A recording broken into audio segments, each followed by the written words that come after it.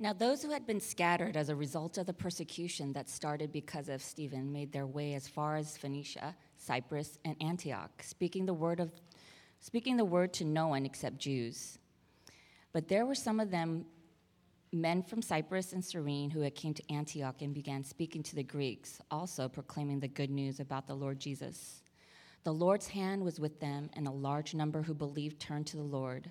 News about them reached the church in Jerusalem, and they sent out Barnabas to travel as far as Antioch. And when he arrived and he saw the grace of God, he was glad and encouraged all of them to remain true to the Lord with devoted hearts. For he was a good man, full of the Holy Spirit and of faith, and large numbers of people were added to the Lord. Then he went to Tarsus to search for Saul, and when he found him, he brought him to Antioch. For a whole year they met with the church and taught large numbers. The disciples were first called Christians at Antioch. In those days, some prophets came down from Jerusalem to Antioch. One of them, named Agabus, stood up and predicted by the Spirit that there would be a severe famine throughout the Roman world. This took place during the reign of Claudius. Each of the disciples, according to his ability, determined to send relief to the brothers and sisters who lived in Judea. They did this, sending it to the elders by means of Barnabas and Saul. The word of the Lord.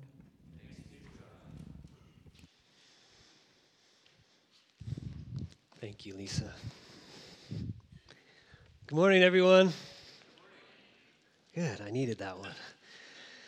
So, thank you, Steve. This week, my wife, Amelia, my amazing wife, took a much-deserved trip to see some friends back east in North Carolina. So it was me and my 4 boys most of the week. She came back last night. So I'm happy and smiling. It is by the grace of God that I'm standing here. And I'm joking, but not joking. We are on part 3 of a 4-part vision series for 2019 for our church. The 4 pieces of this vision come from what we've been learning from the book of Acts. We've been studying the book of Acts for a while now, since the fall. We've been looking at chapter 1 all the way through chapter 12 and a little bit of chapter 13. So our vision comes from our entire study, but especially from one particular church mentioned in the book of Acts. That's a church we just heard Lisa read the text about. It's the church at Antioch.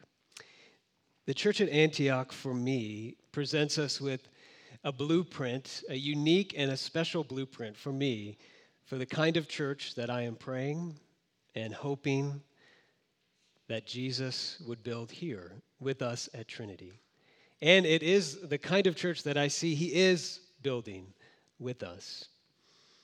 This church, very unique in the book of Acts. It shows us, the church at Antioch shows us, a church doesn't have to choose between going deep inward and being strong inward and going outward in ministry.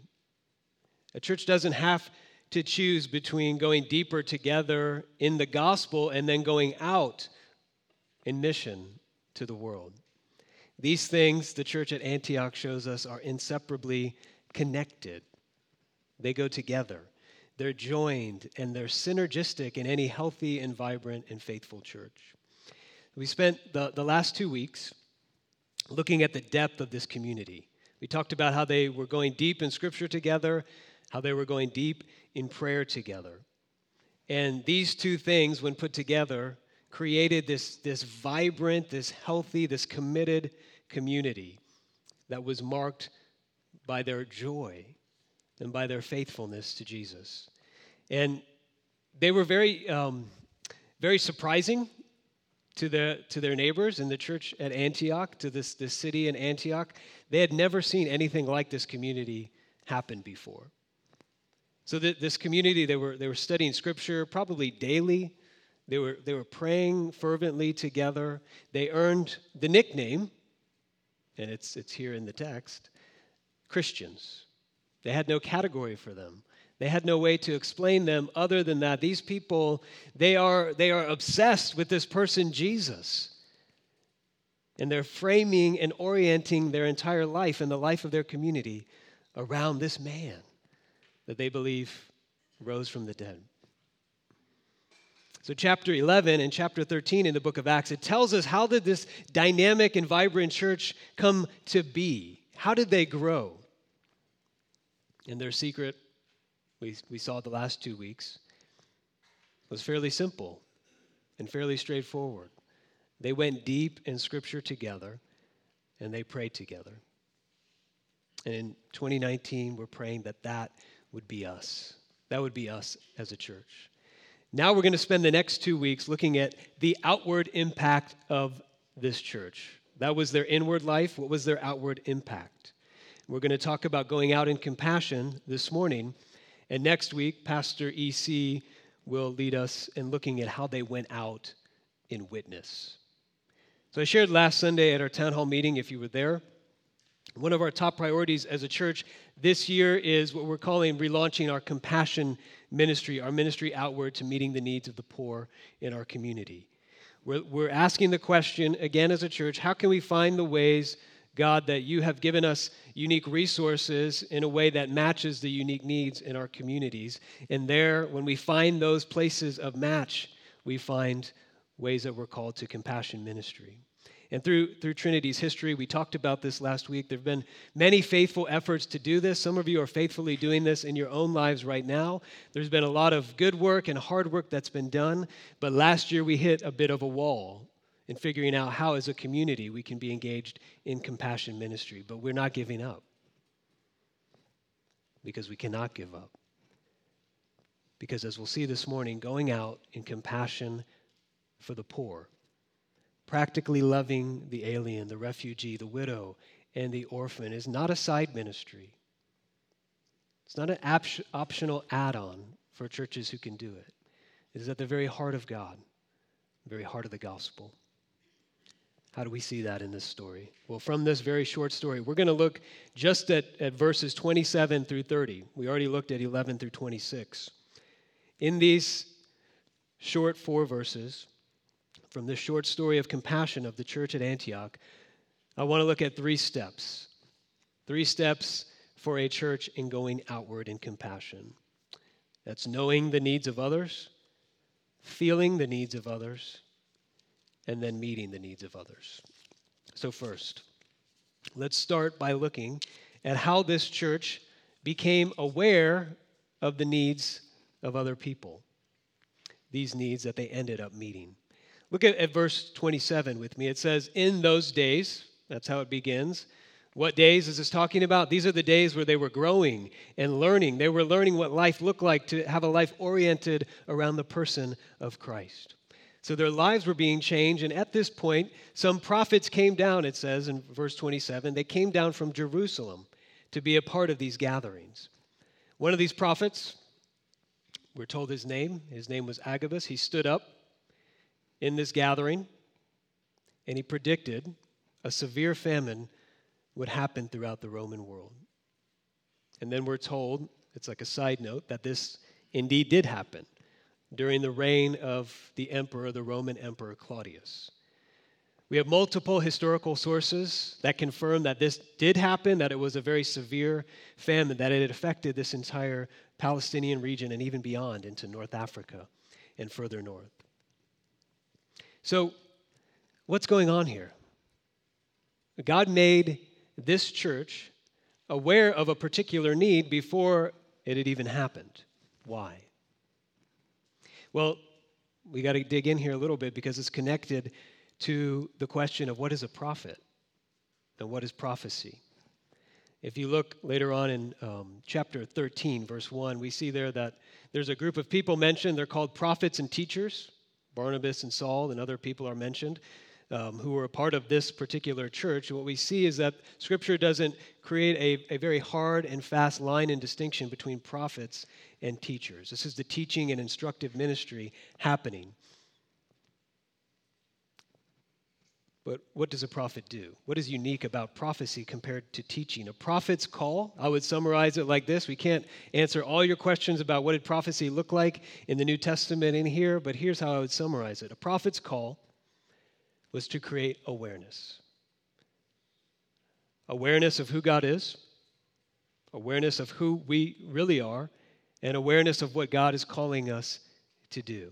When we think of prophecy, sometimes we think of primarily prediction. But if you look at biblical prophecy, most of it is not prediction, but exhortation. And even, this is important, even the parts that are predictive are not solely just predictions.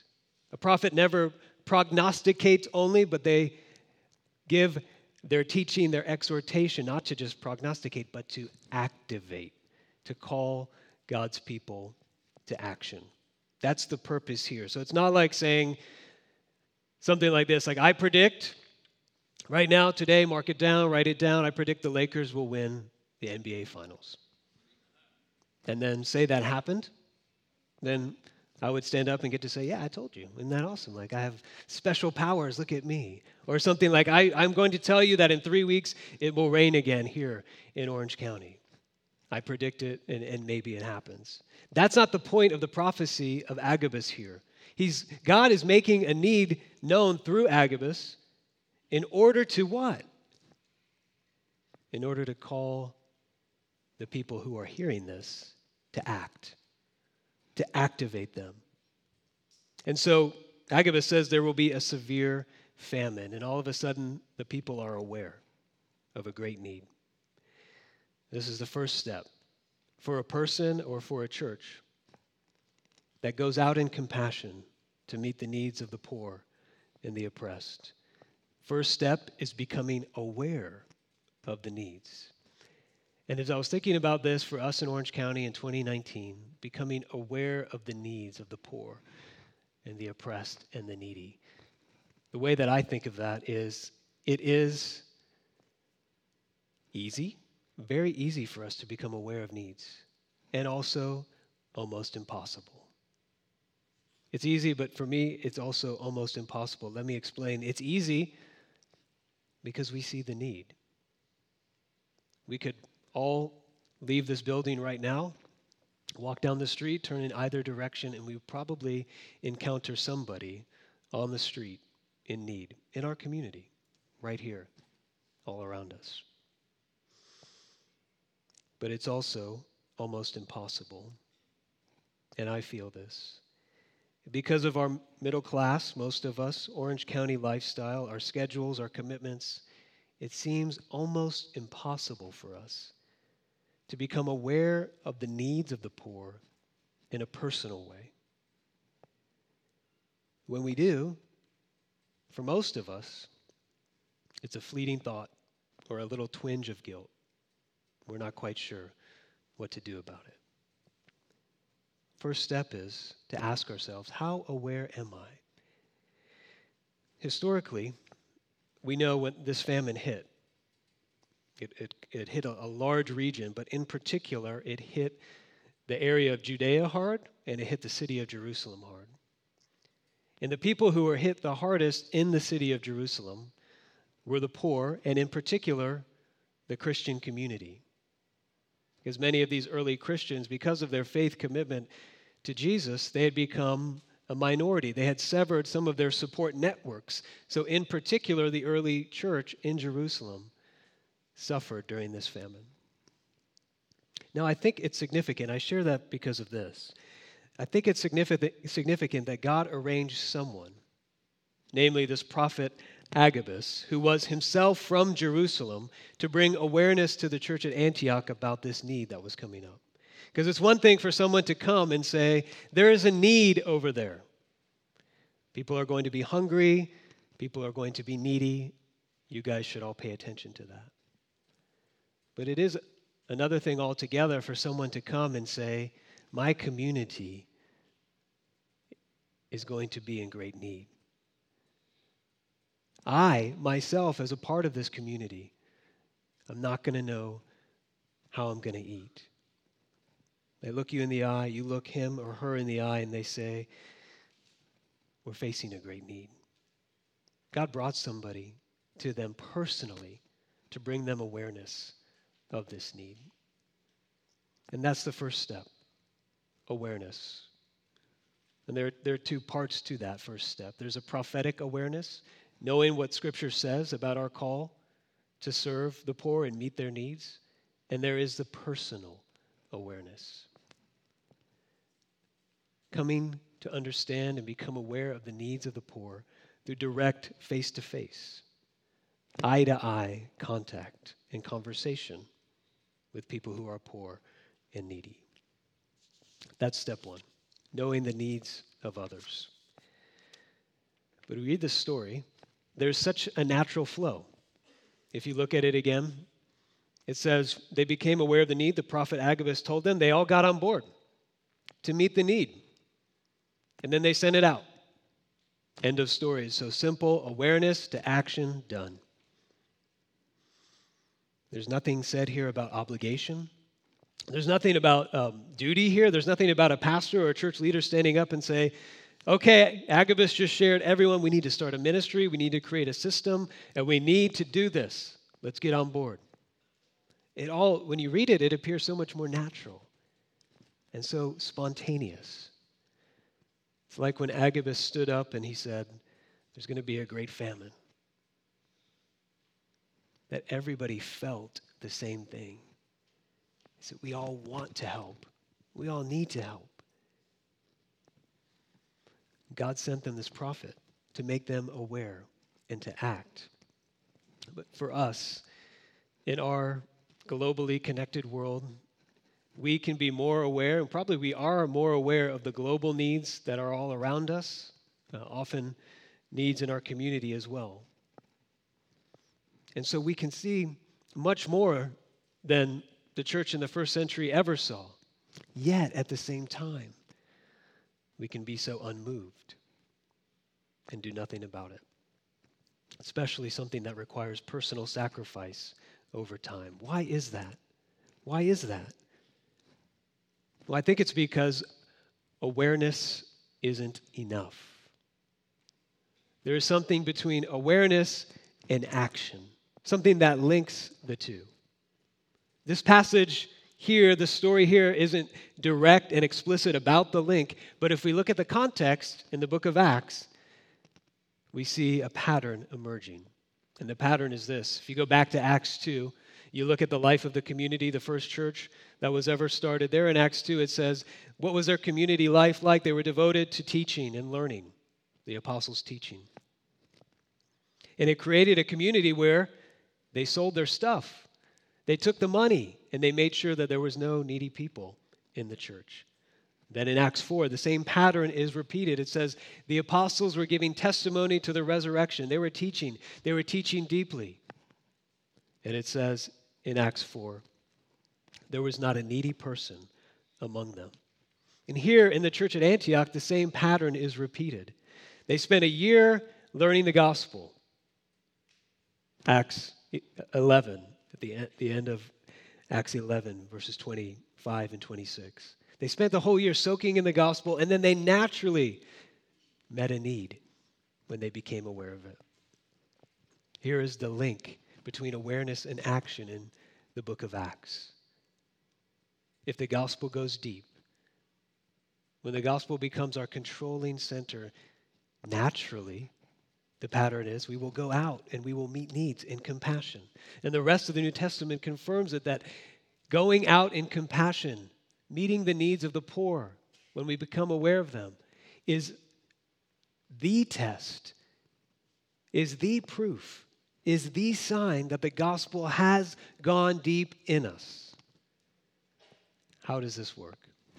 I want to look at one person who was there on this day when Agabus arrived. I want to look at his story to answer that. How does this happen? How does it become so natural that we meet the needs of the needy around us? Well, there's someone there in the story we read when Agabus came and he met with this church, and this person, he was changed, his life was changed forever the day that Agabus came to Antioch. And through his response, this person's response and involvement in the relief effort, it became more than just a one-time thing. We read this and we say, oh, that was a one-time thing. They met the needs of the poor. But for this person, it became, in the words of one historian, an obsession for 20 years to help and to serve the poor in this community. This person had two obsessions. It was the gospel message and serving the poor. This person was willing to risk his life and to die in order to meet the needs of the poor in Jerusalem that he learned about on this day. And later in Acts, chapter 24:17, he was meeting with the church. He was on his way back to Jerusalem to deliver them more aid because they were still suffering in poverty. And when he was meeting with the church, lo and behold, who came to this meeting but the prophet Agabus again? Same guy. This is the only time he's mentioned in the Bible twice. He came to this person and he had some rope in his hands. He tied this person's hands up and he stood back and he said, the person whose hands are bound, if this person goes to Jerusalem, in this way he will be delivered over to the Gentiles, meaning imprisoned, meaning you're risking your life, Paul, if you step foot in Jerusalem. I just gave it away. This person was the Apostle Paul. For 20 years, he preached the gospel. He started churches. And with all these churches, he said, is there one thing that I'm asking you to participate in? That is meeting the needs of the poor, specifically the poor in Jerusalem. What he experienced here on this day convinced him of the inseparability of the gospel and compassion for the poor. The clearest example of how he brought other people into this and showed them the link between the gospel and serving the needy is in 2 Corinthians chapters 8 and 9. He's encouraging them to give to the poor, just like here in the Jerusalem church. They said they would do it. They said, yes, Paul, we're on board. That sounds good. But they'd never followed through. They hadn't given their gift. And so a part of 2 Corinthians is written to encourage them to follow through. And I want to share with you two verses from 2 Corinthians chapter 8.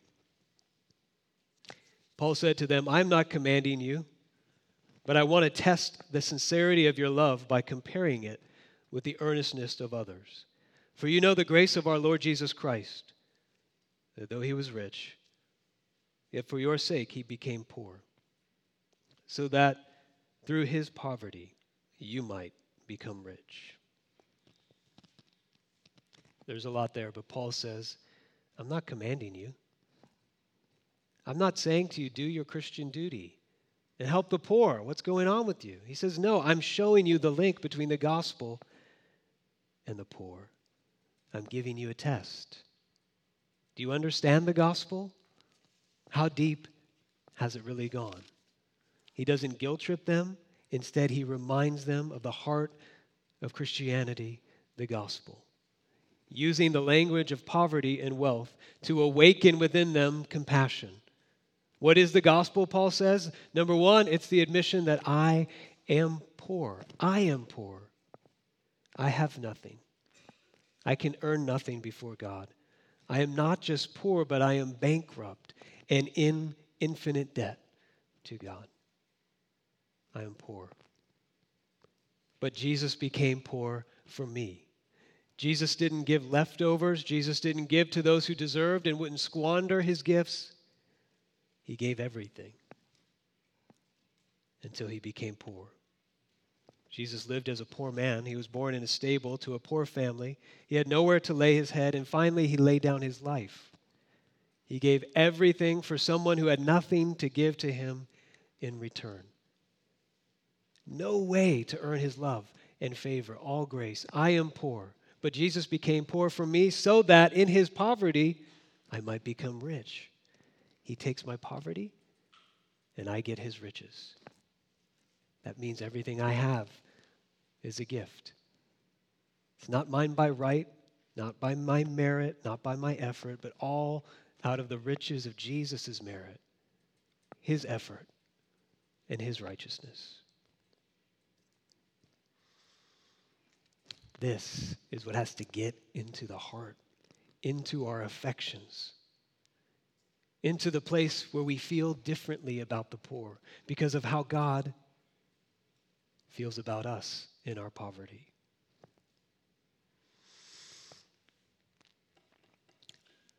Let me share it like this. How does God see us at our poorest and most broken and empty moments? How do you think God sees you? When God sees us overcome by sin, we're unable to get out of it. We continue to struggle in it. When we're in a cycle that we can't get out of because we don't feel like and we don't truly have the resources to get out of it. What does God feel about you? Maybe you have a particular moment. Maybe you have a particular time. Maybe today you feel like you are completely spiritually empty without any resources. I want to ask you this. How do you think God feels about you in that place, at that moment? Well, you don't have to guess. I can tell you how God feels about you. Because in the Gospels, through the life and the ministry of Jesus, he shows us the most repeated emotion, the most repeated feeling of Jesus in the Gospels is compassion.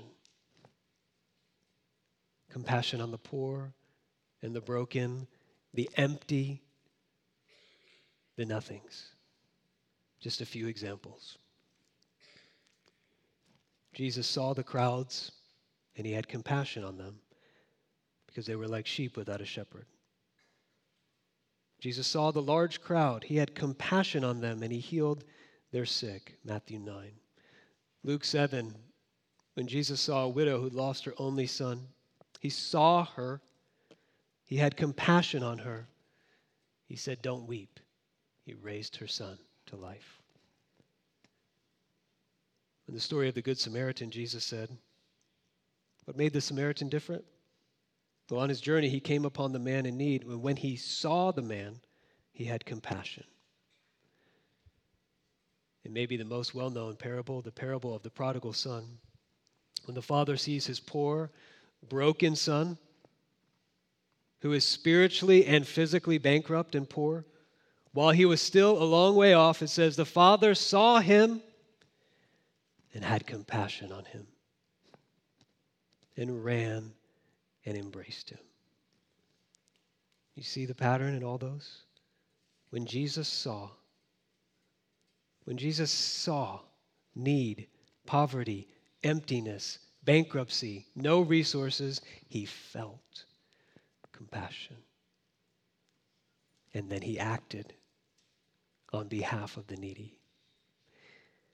This is why John, in our confessional reading this morning, said, if you see a brother or sister in need and do not have compassion, the love of God is not in you.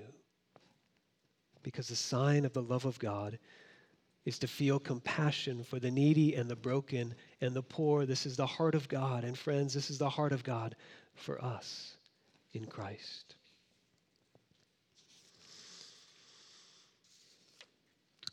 When that gets into the level of our gut, when we experience the compassion of God, even when we feel like we're at our worst and our poorest, we have nothing to offer him, that's when the fire can ignite for action on behalf of the poor and the needy. There is a connection between our spiritual poverty and our care and love for those who are materially poor. Awareness, feeling, and now meeting the needs of others in action. There's a lot for us to learn about what this actually looks like. When the gospel takes a hold of us, what kind of action does it lead to? Look at verse 29 with me. I want to read it one more time because each part of it is helpful for us as we think about now what? What are the implications? What kind of action might God call us to personally and as a church? It says here that the Antioch church, each of the disciples, according to his ability, determined to send relief to the brothers and sisters who lived in Judea. I want to pick apart each part of that sentence and consider its application. First, each of the disciples. This was not a side ministry opportunity for those who were passionate about social justice or whose thing was compassion ministry. This was the whole church. Each person, sharing in ownership, taking action to help meet a need. Meeting the needs of others is something each of us is called to. Each of the disciples according to his ability. Not everyone participated in the same way or at the same level. They didn't all have the same resources, and that's okay. So we don't compare ourselves to others or measure our mercy and compassion by what other people are doing and able to do. We must discover, we must pray, we must seek and discern our place in going out in compassion, taking into account our season of life, our responsibilities to care for those closest to us. Each of the disciples, according to his ability, determined. Giving and serving the poor, it takes determination. It takes a decision. The word here is the Greek word horizo. Same word is used for God who determined the boundaries of the world and creation. Same word is used for God in determining his plan for redemption for the world. It is not wishy-washy. It's not, I'll do it when I get to it. It's a decision to live within new boundaries with a new horizon for life. My horizon now includes the needs of my neighbors. I make that decision. For Christians and non-Christians alike, I think we have a lot of mental and intellectual agreement about this. There's a lot of social justice passion that we put forth and post about in social media or wherever. But until the needs of others gets into our heart, and then there is determination and decision, then we're all just talking. This church, each of them determined. Each of the disciples, according to his ability, determined to send relief. This word send relief, every other place that it's used in the New Testament, it's either translated ministry or service. It's where we get the word deacon or diaconal ministry. In Acts 6:1, the word is used for the ministry of serving food. In Acts 6:4, it's the ministry of the word. Ministry in the Bible is to the whole person. Spiritual, physical, emotional, the whole person. There is no such thing as just physical ministry and spiritual ministry over here. They are joined together in the Bible. It's all just ministry. The ministry of compassion is both a sign of the gospel. It shows people the gospel in action, and it is a fruit of the gospel. It grows out of a gospel-changed heart. Each of the disciples, according to his ability, determined to send relief to the brothers and sisters who lived in Judea. This is significant too, because in the application of serving the poor, of compassion and giving, it's been recognized by some people and emphasized that this is talking about, right here, compassion to other Christians at this point. And that is true. Because in one sense, there is a priority. There's something inherent. There's something natural about meeting the needs of other Christians. Why? Well, it's here right in the text. To become a Christian is to be brought into a whole new family. So that there is, and this sounded radical at the time, and it sounds radical today, there is no difference between the needs of my immediate family and the needs of my brothers and sisters in the church. That's how Acts 2 worked. That's how Acts 4 worked. That's how it's working right here. At this time, the word brother, to call somebody a brother, that was the strongest bond and obligation in society. And this is saying, because we have been brought in across ethnic lines, across geographic lines, into this family by the grace of God, we relate to others by grace. You're my brothers and sisters. Your needs are my needs. My needs are your needs. But the wonderful thing about this theme as it's developed is this family is not an inward-focused family saying it's all just about us. We're going to take care of only our own. No, but the family that is formed in the gospel, these brothers and sisters in Christ, they're the kind of family that is always saying, we have an open door. Come be a part of this family. We want to show you the grace that we have been given. And so throughout the New Testament, there is an assumption that Christians will show compassion on each other, and there is the calling for Christians to show compassion on those who are their neighbors, to anyone who is in need in their community. Each of the disciples, according to his ability, determined to send relief to the brothers and sisters. There's awareness, there's feeling, and then there's action. Two final thoughts. I want to say this. Some of you are doing this in very personal ways. You are pace setters for our church community in going out in compassion for those in need. You are sacrificing much to touch a life or people in need. And so this morning, I want you to be encouraged. You are showing us, you are showing others the love of God in action. This is not a sermon for you to take on anything extra into your life. But this is a sermon for you to hear these words: don't lose heart. Keep enduring. Keep doing what you're doing. When you feel like you have nothing left to give, bring your poverty to Jesus. Let him fill you once again with compassion.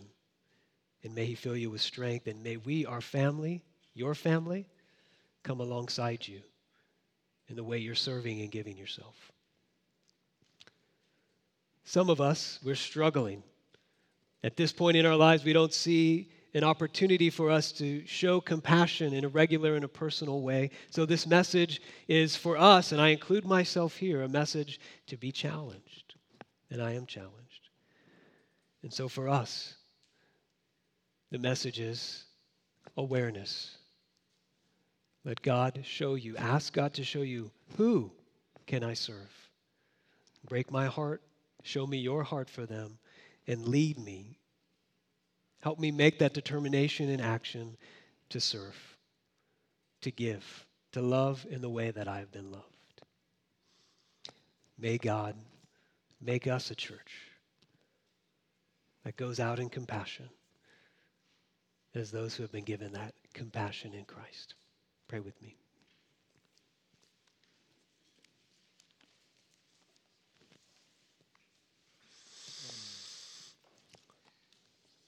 Our Heavenly Father,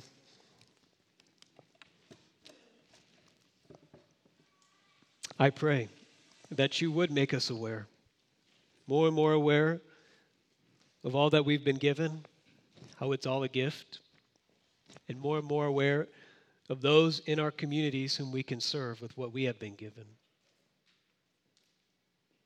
Show us. Help us see.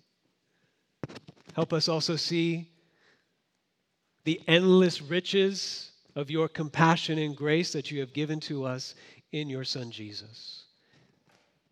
We know we will never, ever fully understand and grasp all those riches.